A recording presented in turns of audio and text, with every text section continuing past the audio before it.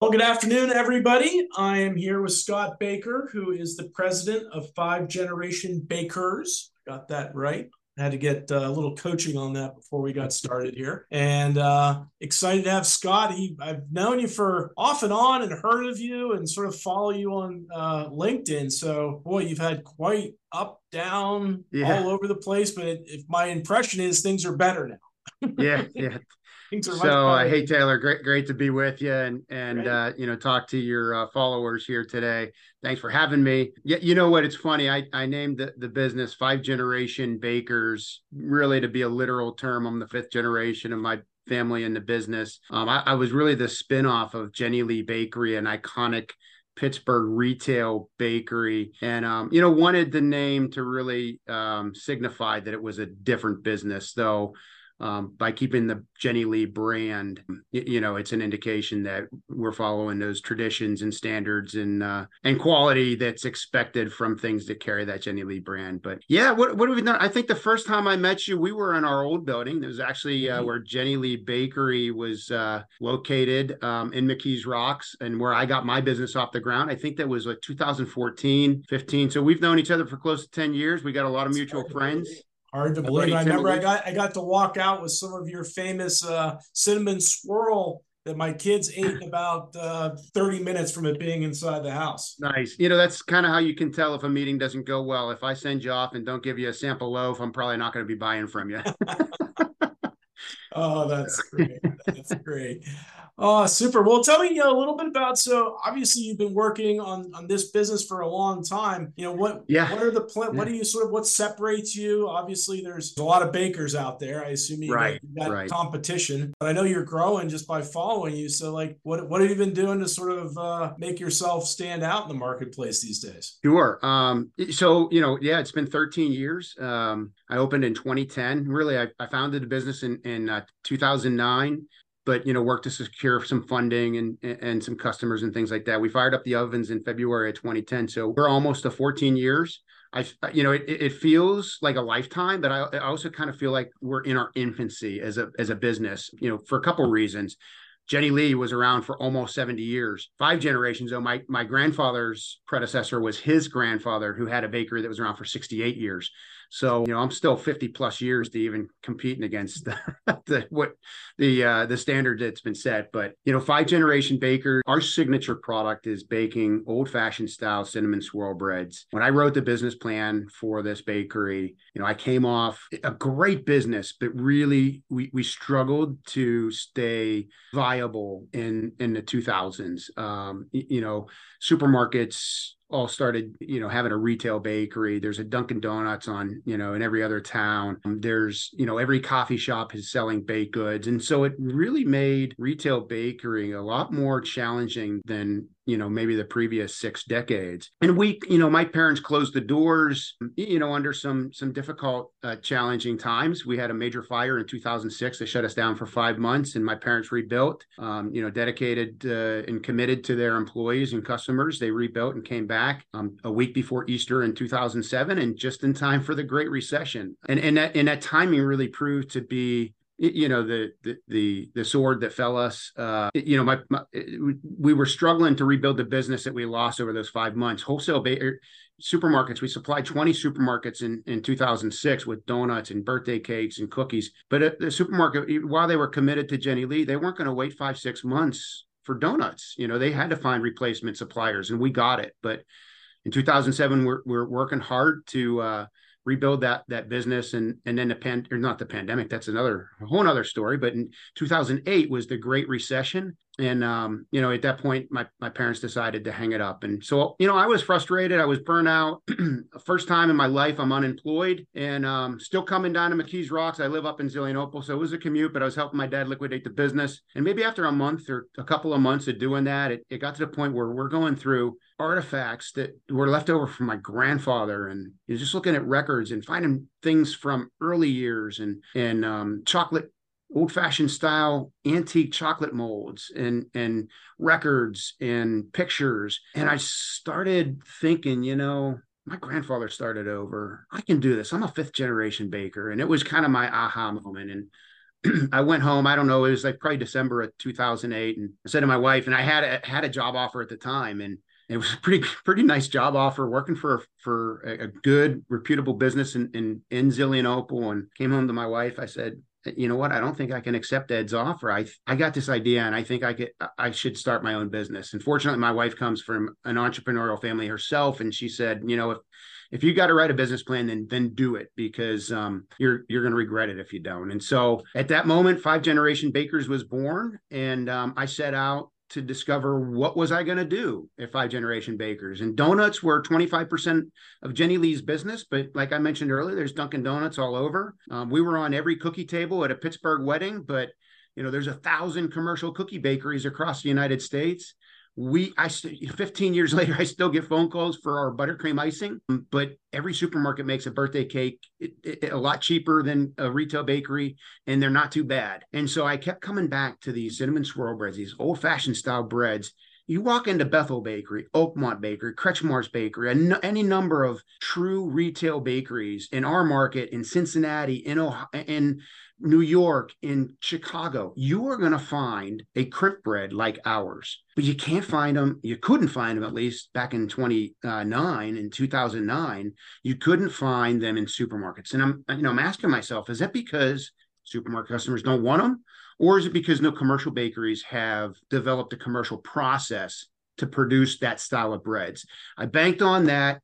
Here we are 13 years later. I've had 11 of those 13 years have been double digit or greater growth over the previous year. And so, we've had a lot of success. I'm so thankful for the fans that love our bread. And, I'm just eternally grateful for the employees that work hard to put out the world's best cinnamon swirl bread. And Scott, what's your geographic footprint? So you're primarily selling into larger grocery stores. How far do you go? Right. So, our breads are distributed in probably about 15 states, maybe up to 20 states in supermarkets. They go in frozen distribution channels. They stay frozen until the retail partner decides to slack them out and merchandise them. And that's how they can put a fresh bread out. And we rely on our retail partners to date code those. It's all natural products. So you got about 7 days to sell, 14 days to enjoy. I'd say we're probably in 15 to 20 states via our retail distribution. We're probably in about close to 30 states now with restaurant and food service distribution. We're in over 3,000 restaurants throughout the Midwest predominantly. And then frankly, our geographical footprint is 50 United States via QVC, which we started partnering with at the end of 2020. Last year, we reached 81,000 households in every state across this great United States. That's outstanding. Yeah. So other than your signature bread, I know you're an entrepreneur and a sales guy. Have you thought of, is there any, using the bakery analogy, do you have anything in the kitchen that you're thinking to expand on? Or anything baking in the oven? Is that all closed lip? Is that all? We can't talk about that right now. Right. So no, we have really, there was two events that ultimately forced us to diversify. And let me actually back that up. It's kind of funny because the first 6 years we were in business was at the old facility. When I kind of inherited that facility, there were still cake depositors, cookie depositors, and things that could donut fryer. And I was very strict. I refused to make anything other than cinnamon swirl breads because I had a vision. I wanted to be the world's best cinnamon swirl bread. And if I distracted my focus from that, I just didn't feel like we could set out and be successful in achieving our goals. And so I get phone calls frequently. Hey, Scott, could you make sheet cakes? I don't want to decorate a cake. I just want you to make these sheet cakes. You got that cake depositor there. And I'd, be like, what cake depositor? And then I'd hang up and call up my buddy who sells used bakery equipment. Hey, you got to move this cake depositor because I don't want to be tempted to make cakes for this guy. So that was kind of my strategy in the first 6 years I was in business. Well, then in 2016, we were just very blessed to had the opportunity to move into a state-of-the-art modern facility. It was a smaller footprint as far as square footage goes, but it actually increased my capacity by 5-fold because it was laid out just much more efficient. We get to design the whole bakery ourselves. We work with a team of engineers and architects to create this layout and this production process flow. And at that point, we moved in. We knew in the first 3 years of operating this new facility, we had to maintain that double-digit sales growth. And so at that point, we decided to diversify out of, just a need to increase our production, our revenue, and our top line. At that point in time, we started, expanding the Jenny Lee line. We started introducing new products, new flavors, seasonal breads, still baked in that old-fashioned style crimp pan. We also started co-packing. We started producing for other brands.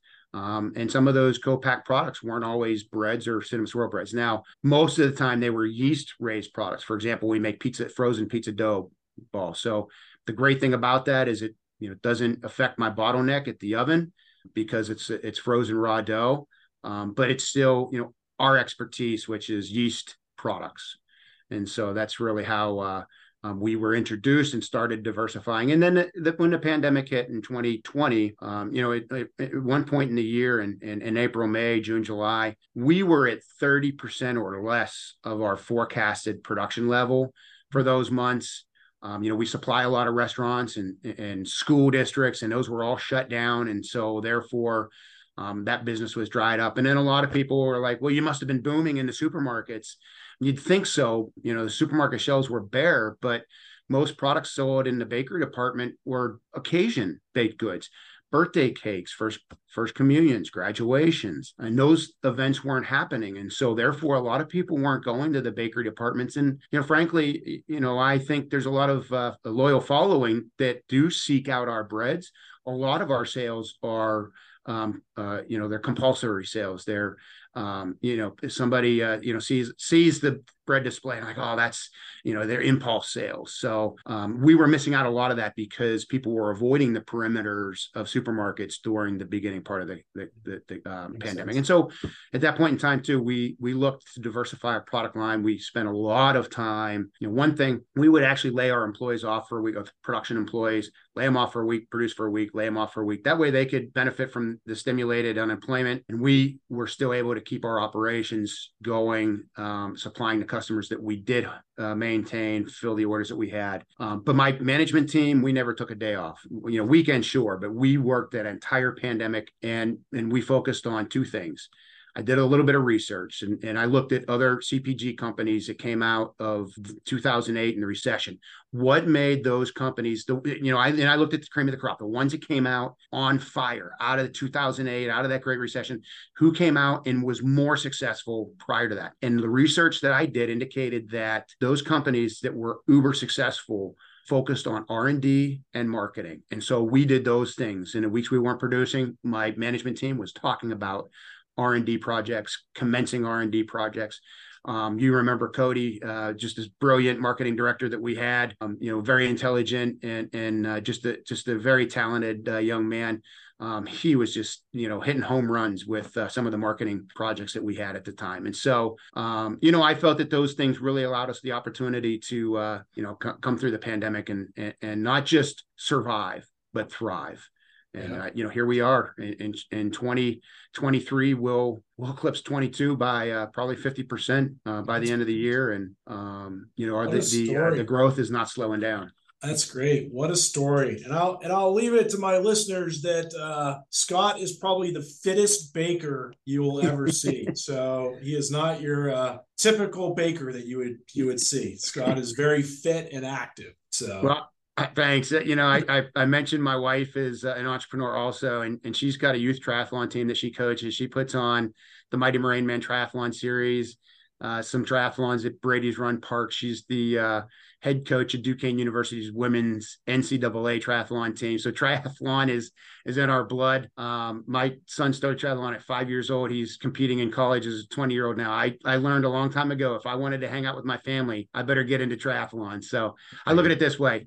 I make them fat. She makes them fit. There you go. That's a good family line right there. You can put that on a t-shirt. Right. Yeah. It's a merry-go-round. There you go. Well, thanks so much for your time. I really appreciate it. And what a great story. Continued success. I appreciate you having me, Taylor. Good to talk to you, and hope to see you soon.